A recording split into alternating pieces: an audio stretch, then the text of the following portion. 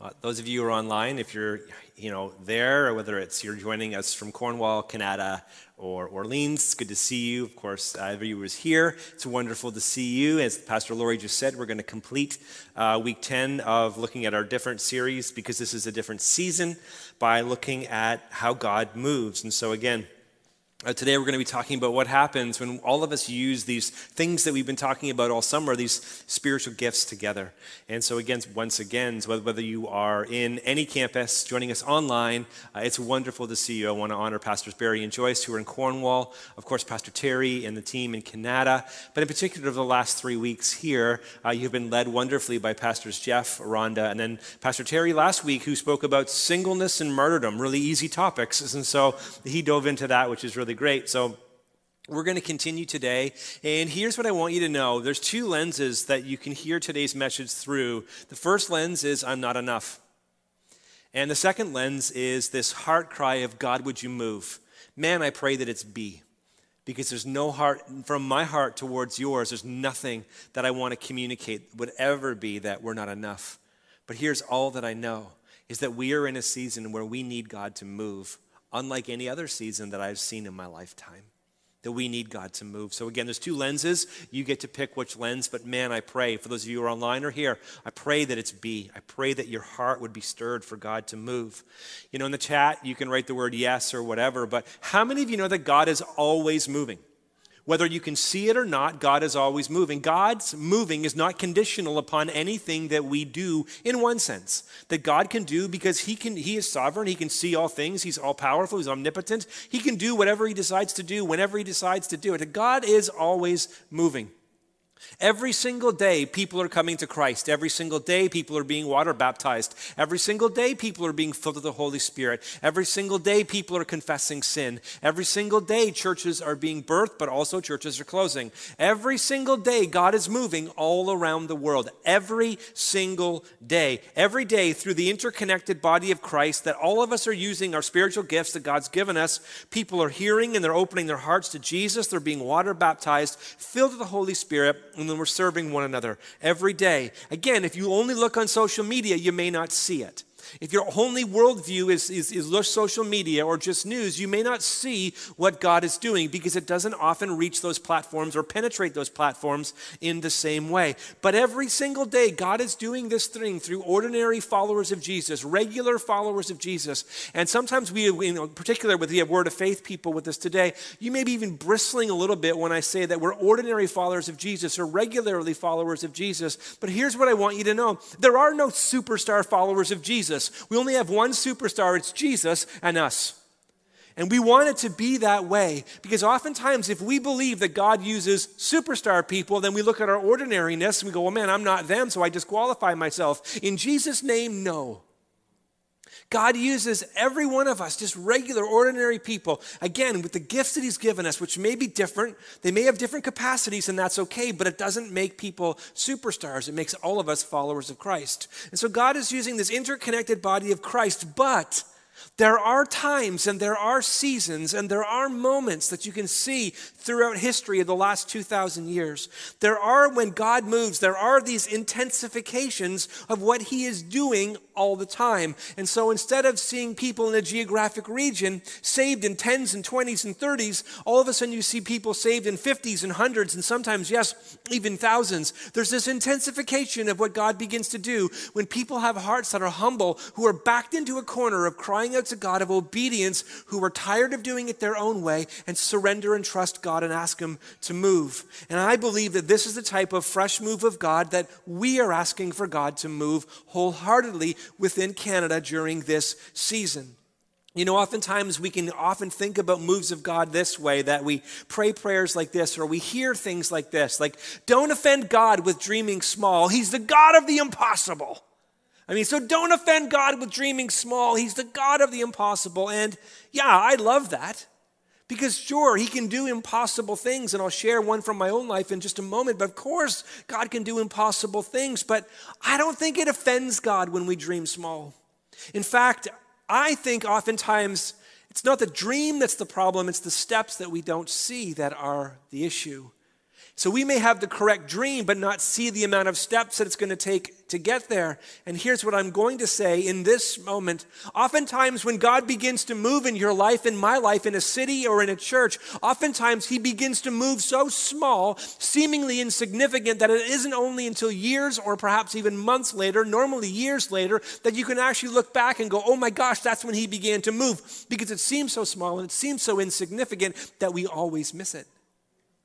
And so here again, I don't think there's anything insulting. I think we should dream really big dreams, but here's all I know. Don't be afraid of dreaming really, really small. So as much as I believe in dreaming big, and I do, I also wholeheartedly believe in dreaming really, really small, so specific, where all that is left is a single step of obedience, where you are in this beautiful space, backed into a corner, and all you have to take is one step. Small is how God starts moving really big. In fact, as I said a moment ago, God starts to move often so small that it can only be perceived when we look backwards. A story that I would share about that was there was a church in Marysville, Washington in 1997. This town had 63,000 people in it. The church was a couple hundred people at the time. And the students showing up on a given Wednesday night, there was between 10 and 12 students on a good Wednesday. 10 to 12 students on a good Wednesday. They had a youth pastor come to town who had been praying and believing God to move. And so he was in ministry for a season, a year or so at the church. And every single Friday night, unbeknownst to anybody in the town, he never said anything, but every Friday night for all Friday night, the entire Friday night, all night, he would gather by himself just to pray for God to move. God, would you do something in students' lives? Would you do something in students' lives? Would you do something in students' lives? And guess what? God answered his prayer. And in this small town, a couple hours north or south or geographically distanced from Seattle, 63,000 people in the whole town, God began to move. God began to move specifically with young people. And in this church in Marysville, by the time I showed up in the mid-90s, they had between 500 and 700 young people coming out every single Wednesday night. In fact, there were more young people coming to the church than adults in the church at the time, which caused some interesting conversations around the church. But Pastor Benny Perez had a heart that was yielded to God, and I'm not simply saying, well, because he did this, God did that, but God always looks for someone with a heart that is broken, someone with a heart that is saying, I'm just going to humble myself and allow God to use my life. Again, what preceded this big move of God, this move of God where literally, addiction centers in the city would bring those students to the youth service because kids were getting set free from meth and heroin instantaneously. I'm all for therapy, and I am all for process, and I am all for treatment, and I am all for a God who can do in an instant, which takes us a season. I am not anti any of those things. God, would you use all the tools? As we've done through spiritual gifts, come on, church. He's the God of healing, which is a process, and he's the God of miracles, which are more rare, but they're instantaneous. He's the God of all of them. All of a sudden, this began to happen. And the church just began to just cry awaken. But what, again, it started with is if you're going to see God move out here, first he's got to start to move in here. And that's not a him thing. That's not a pastor thing. That's a you thing. That's a me thing. Let's hear what this cry for personal renewal. Anytime that God begins to move in a nation, in a church, in a group, in a city, in a geographic region, he always uses people. God, who could do whatever he wants, however he wants it, chooses to use his bride, chooses to use his church, and he uses people who have their hearts renewed by the Holy Spirit of God. It is personal renewal that happens on the inside. And in the Old Testament, David is called and he's anointed to be king. But somewhere along the way, he uses his power and his privilege to serve himself, not to serve others. He abdicates what it means to be a spiritual leader in every which way. And he commits adultery, and if that isn't bad enough, then he murders. And as I said just a second ago, uses his power for pleasure. He doesn't confess, but he is caught. And it's a quick side note, a very quick side note, but a significant one. God's primary method for personal renewal is your and my confession. James says that we're to confess our sins, confess our faults one to another. So again, in the chat right now, just type in your deepest, darkest secret. Just go for it. That's a joke, by the way. Or just, if it was here and it was normal, just turn to the person beside you and tell them like your deepest, darkest secret. Just go for it, right? No, don't do that because that's the person you may be sharing that with may not be a trusted person. Please don't do that on the chat. Okay? So God's primary method for personal renewal is confession. But here's what I want you to know, and you've seen this season unfold this week. You've seen this season unfold in the last season. God loves me and he loves you so much that he's not afraid for you to be exposed. His primary method is confession, but he's not afraid for you to get caught. Why? Because he loves you so much that sometimes when we get caught, the thing that needs to die is our pride. And sometimes we need to get caught because our hearts are so bent, they're so broken, they're so impure that we need to get caught out of his love for the abuse that's happening underneath that person's leadership. He loves them so much, he's not afraid for them to get caught. But his heart is always confession, but he'll use both. And so this is David. David does not confess, he's caught. He's caught by a prophet by the name of Nathaniel, or Nathan, I should say. Not Nathaniel. Is it Nathan? Nathan. We're going to go with Nathan. If it's wrong, it's heresy. I'll fix it later. But he's called out by a prophet, and he's caught. And when he's caught, he has two choices. Do I continue in the lie? Do I continue in the facade? Do I continue to power up? Or do I absolutely repent and own it? And David repents and owns it. And here's the sound. I want you to listen to the sound of personal renewal. I want you to think about the sound on Twitter right now. I want you to think about the sound on Facebook right now. I want you to think about the sound on Snapchat right now. I want you to think about the sound on TikTok? I don't know. I'm not on TikTok. I want you to think about the sound on social media. I want you to think about the sound of the world in which we live in. I want you to contrast it with this sound. Here's what David says when he's caught, when he's dead to rights. He says, "Create in me a clean heart, O God, and renew a right spirit within me." He is not being self-focused. He's not being selfish. He simply understands that if my heart is not made new, I have nothing good to give. And so, God, would you humble me? Would you create in me a clean heart? Because my heart is dirty. My heart is a mess. My heart is broken. And would you renew a right spirit within me? What he sees is, man, if I'm not only called and anointed to take out Goliath, but that's one part of my life. That's like the good part of my book. That's like the chapter that I want to tell. But here's what I'm capable of. I'm capable of adultery. I'm capable of murder. And so, God, would you create in me a right spirit? Because that spirit is not aligned with your Holy Spirit. That spirit is not aligned with your side and our side. And then he says, "Cast me not from your presence." In other words, I have no access to your presence. I have no right to your presence, but take not your Holy Spirit from me. Restore to me the joy of my salvation, what it is to know you, what it is to worship you when I was a young shepherd in a field. Would you renew and would you restore this heart that I once had that now has got cynical and jaded and critical, and I can see all the faults and can see all the problems. I don't just see pure worship. I don't just see people. All I see are problems. All I see are issues. All I see are isms. All I see is division. God, would you stir these things? Would you renew my heart? And then he says, then, and grant me and uphold a willing spirit. Then, after you have personally renewed my heart, then I'll teach transgressors your ways, and sinners will return to you. Church, we have a generation that wants to teach everybody else how to live, but doesn't want to get their own heart right first. They don't want to stand before God and say, I'm a part of the problem. I'm the issue here. Now, I may not caused all the problem, but I'm part of the problem. All we want to do is tell everybody else how to live and how they should live their lives, never first getting it right on the inside. Church, let me be first at Life Center to say, I am the problem. I am part of the problem of saying, God, would you move afresh in here? Lord, when I look at the city, may I not just see arguments, may we see people, may we not just see division, may we see needs, may we see desires, may we see brokenness, may we see pain, may we see all of these things. But God, may we not just say, well, I'm not the problem, they're the problem, I'm not the problem, I don't see wrong, I don't see this, I don't see that. God, would you start in our hearts to say, Lord, we're the problem, search our hearts and know our hearts, oh God. I heard on social media the other day this person crying out saying, enough, enough, enough with the God of grace. We want the God of justice. And my heart trembled, literally trembled within me, because what deception. Yes, I believe wholeheartedly this is a time for justice. Yes, yes, yes. But do you so delude yourself to think that when the God of justice shows up, that you're automatically on the right side? Here's all I know. Here's all I know.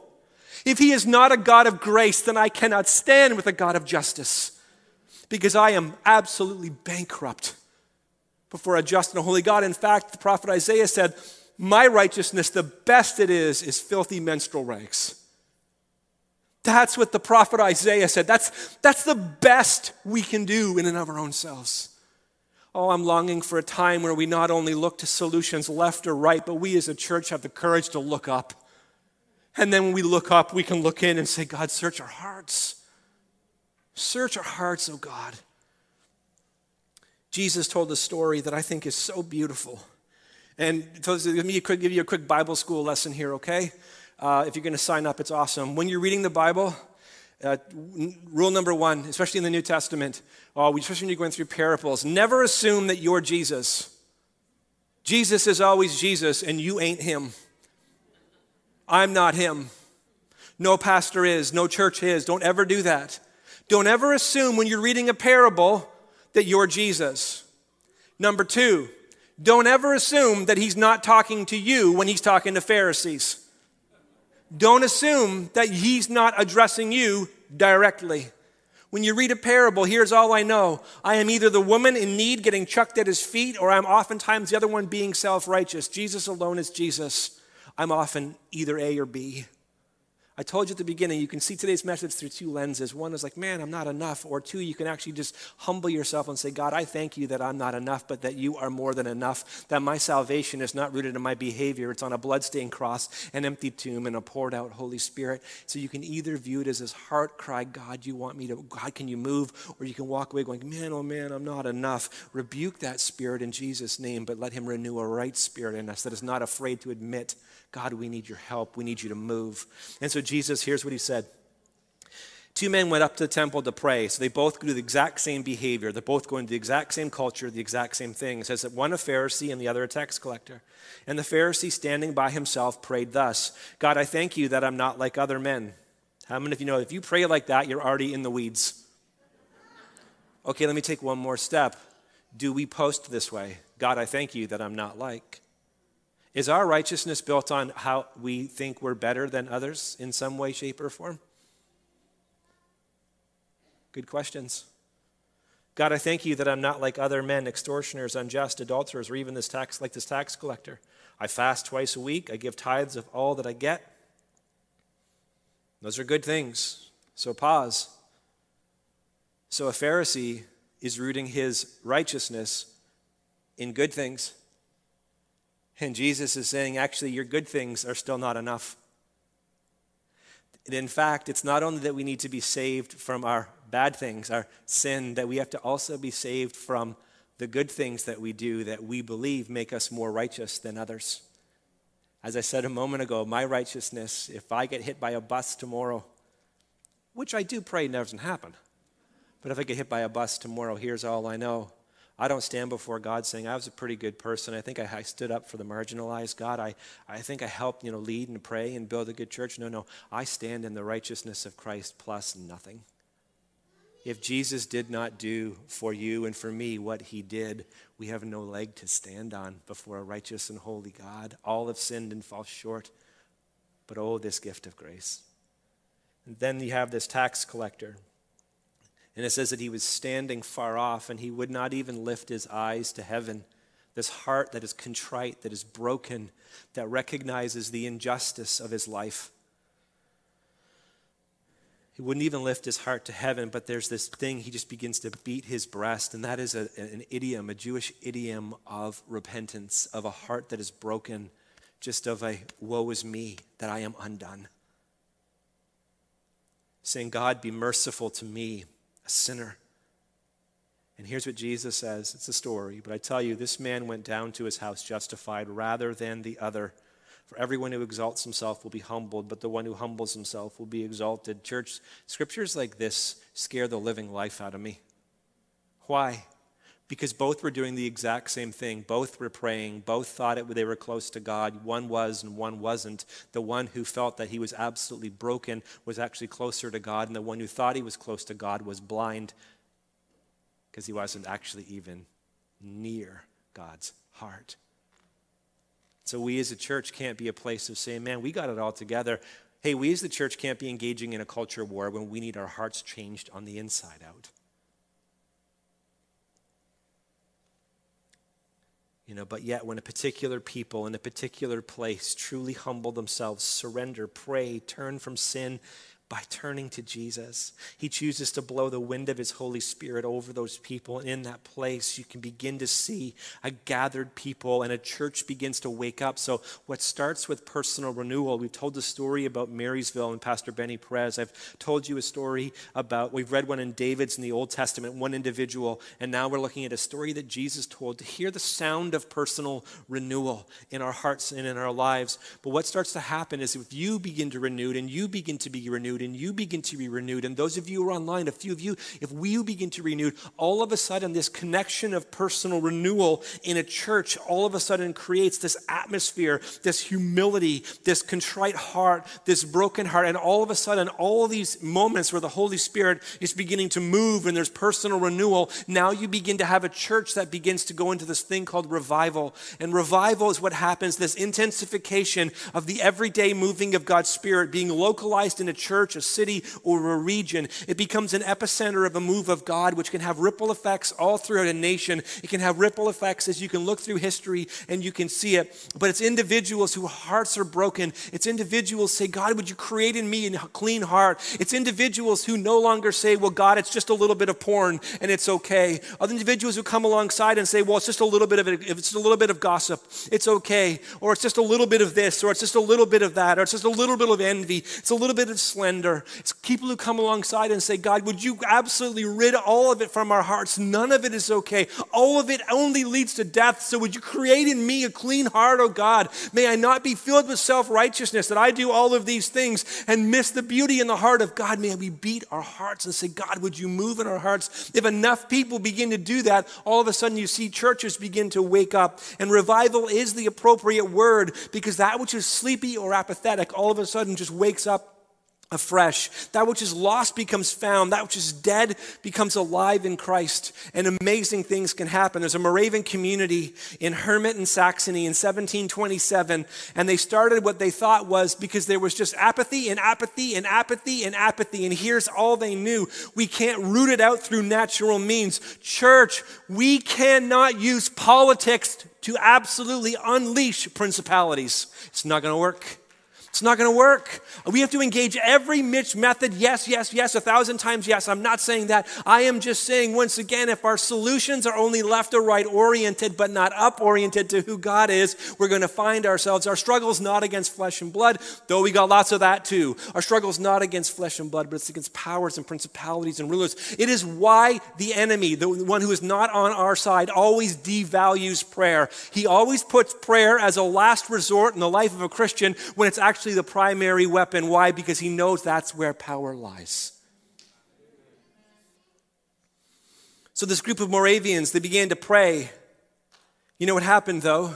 This little community began to pray in the Hebrides. They had a prayer meeting that started one day and it didn't end for 100 years. Non-stop, continuous. 100 years they began to pray. And from this little island, they sent over 300 missionaries all around the world that God used to bring the gospel to places that had not yet heard the gospel. All around the world. Why? Because a group of people said, Lord, would you move in our midst in a way that is unprecedented? Would you move in our midst in our way, in our lives, in our church, in our city? God, you can use my life. They had a group of people. Here's what I'm trying to get at this morning. Sometimes we want God to change Canada, and I want him to change Canada. I don't want him to make, when I talk about God changing Canada, I'm not saying, Lord, would you make Canada more like me? God, would you make Canada more like you? Would you make it more like Jesus? That's a big dream.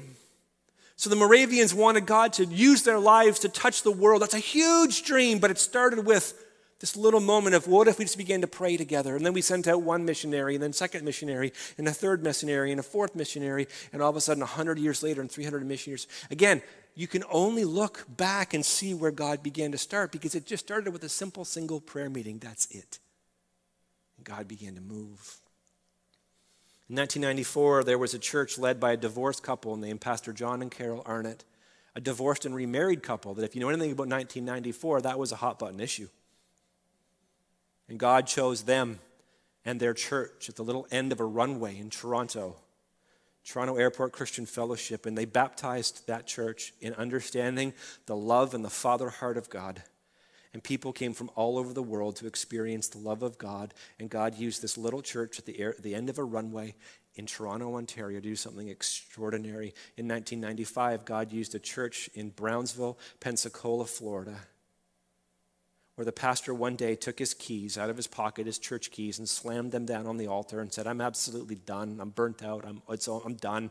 I'm done. And I believe the God of heaven looked down and said, finally, now I can move. And move he did. And here's all I want you to know, that God used that pastor, that church, to get a hold, and then the Holy Spirit used that, and Lori and I went down, and here's all I know. I went down there as a broken, bitter, angry individual. And in an instant, God absolutely set me free and gave me a heart back of love, compassion, and just a softness on the inside. Something that could only happen through a move of God, not just, hey, listen, I'm all about process, but God did in an instant and changed the trajectory and the course of my life and our lives. And we saw ripples of effects of it. Did you know that in Argentina in the 1990s, there were entire prison blocks that came to know Christ. Entire prison blocks. And how do you know when God really begins to move? It is not only when inmates and convicts, which is what they were. It is not only when they begin to confess their need of Christ, but then the country began to look at how do we actually then begin to those who are healthy and those who are willing, to those, how do we begin to engage a process of reconciliation? And so for some within Argentina to see spiritual strongholds break over a nation, there were prisoners who were in prison for murder, began to meet with family members of those who they have done the wrong to. And it wasn't only one side asking for releasing forgiveness, it was the other side, full brokenness, full repentance, confessing not only the wrong that they had done, but the right that they didn't do, the right that they took away, the right they took away for the person's life that they took, that person couldn't contribute, couldn't love, couldn't marry, this and that, and begin to repent of all those things. And God began to work. Yes, they remained in prison, but God did some reconciliation work in the midst of it. That which you can't do through human means, God can orchestrate in moves of God, things that are extraordinary, above and beyond the heart, not only for justice, but the heart for reconciliation, for God to do alone what God can do. Again, so personal renewal can snowball into moments where God breathes this revival presence. And revival presence is primarily for the church, but then it can begin to move there. It can move outside of that, where you don't only see God begin to move in churches, you see these things called awakenings, where cities and nations are stirred to what God is doing. But again, as I hinted at just a moment ago, please, please, please do not miss this essential distinction. A move of God is not making people more like us. It is through the power of the Holy Spirit. Together we are becoming more like Jesus. Because if we don't understand that distinction, then all at best we're going to be, oftentimes, there's not even intentionally, but at best we become is self-righteous Pharisees. The heart of the scripture, the parable that Jesus told, is both were sinners and both needed to become more like Jesus. Church, that's where we're going in the season ahead, starting next Sunday, whether it's in Cornwall, Canada, or Orleans, or online. That's where we're going. And here's all I know. I do not have the answer for everything that ails the culture. I don't have every ism. That's me, every gift, all the body of Christ, those with wisdom, those to engage all those things. We need the fullness of the body of Christ. But this one thing I know, we, each one of us, need to be more like Jesus. We need to listen more like Jesus and love more like Jesus and learn more like Jesus and lead more like Jesus. So we as a church, that is going to be our theme for the next season moving forward. God, would you make us more like Jesus? Ottawa doesn't need more Christianity because Christianity is us and all of our isms. Ottawa needs more Jesus. Ottawa needs more of who he is. Again, Look, I'm not trying to paint a false dichotomy against like Jesus and Christianity, and I'm not at all. I am just saying that Christianity is often the humanity or humanisms within a belief system. And here's all I know. As I said about 8, 10, 12, 15, I don't know, however many minutes ago, I want us to be a church, and we want to be a people that, again, with humility, don't look at others and think we're better than, but we come from a place of absolute brokenness and humility, not an insecurity, but a confidence of who Jesus is, and admit, God, that we all need to become more like you. Those who don't know you need to find you, but then once they find you, the found in Christ need to live more like Jesus. There are many of us today who are educated in our head about what Jesus is, but we don't live like Jesus. We don't think like Jesus. We don't live the way Jesus did. We are addicted to technology. We are addicted to being connected. But Jesus knew how to disconnect and just be with the Father. Did you know that most Christians today, 95% of Christians this week did not pray 1 minute outside of grace over a meal? 95% of Christians in North America did not pray at all, at all, at all. We want to live like Jesus. You know what Jesus said? I can't do anything unless I see the Father doing, and he began to pray. Here's what I know, church. It's not the rest of Ottawa that needs Jesus. It's all of us that needs a move of Jesus in our midst. It's every single one of us that needs Jesus. If you're on the right, it's not just the left who needs Jesus. And if you're on the left, it's the right. No. We all need Jesus. And we have the courage to say, God, we need to move. We need you to move in my life. I need you to move in my marriage. I need you to move in our family. Come on, if you're not worried about the next generation, if your heart isn't stirred in this season, God, we need you to move. We need a fresh move of you. I've been on vacation for 3 weeks, so I'm a little full.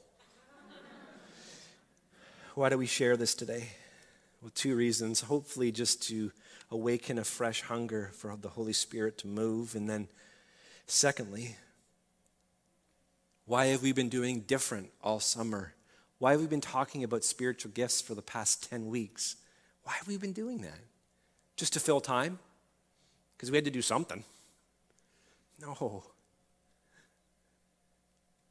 Here's why. You know what stops moves of God? Because if you're like me, you should be asking the question, well, if the Moravians prayed and it lasted for 100 years, well, why did it stop? Well, God, if you began to move in the 1990s, why did it stop? You know why moves of God always stop? Because the burden of ministry falls on too few and they burn out. But not here. Because every single one of us who have surrendered our lives to Christ are filled with the Holy Spirit. And every single one of us that are filled with the Holy Spirit are given a spiritual gift for the common good. And so we've done spiritual gifts in different all season. Why? Because a move of God is not a platform thing, it's a people thing. It is you and I having hearts for personal renewal. And that a couple of us and more of us begin to pray together, engage together, even if it's online in this season. Listen, God is not limited by a pandemic. He can move powerfully in different ways. 1 Corinthians 12, verses 4-7 says this, now there are a variety of gifts, but the same Spirit. There are a variety of service, but it's the same Lord.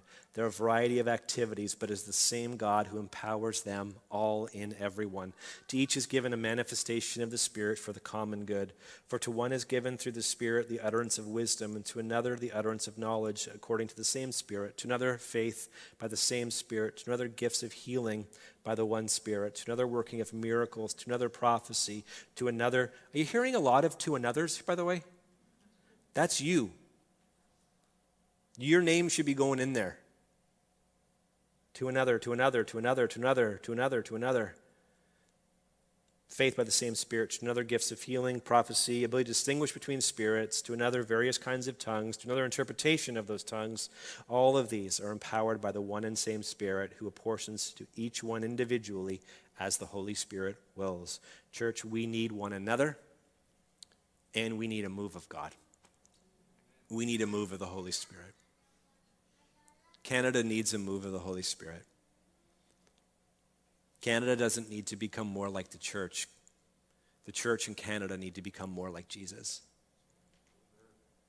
And that's where we're going. So here's my prayer. I pray that you don't have a spirit of a Pharisee that looks around and goes, well, I'm not as bad as fill in the blank. I pray that we wouldn't try to change everyone else without allowing God to first change our own hearts. That we wouldn't be the critics of the world, but the wounded healers that God has called us to be. I'm in. Imperfectly, but I'm in. Those of you online and those of you here, are you? Together, we'll see. God, would you do what only you can do? Heavenly Father, we pray for personal renewal. We pray for revival in Life Center and in every church within Canada. Father, we thank you that you are equally, Abba, Father, approachable and gracious, and that you are justice, that you are holy, that you are unapproachable light, that you are lamb slain for the forgiveness of our sins, and that you are roaring lion. Father, I pray not that we can in our futility and foolishness, but I thank you, God, that you cannot be domesticated in any which way. That you, again, are fully our Father, and you are fully just and right and holy. And Jesus, we do pray in this time and season for justice. We pray for principalities that divide to come down in Jesus' name. Father, we pray for a baptism of repentance. We pray for a baptism of humility, a baptism, God, of true righteousness that comes at the expense of self-righteousness falling, God.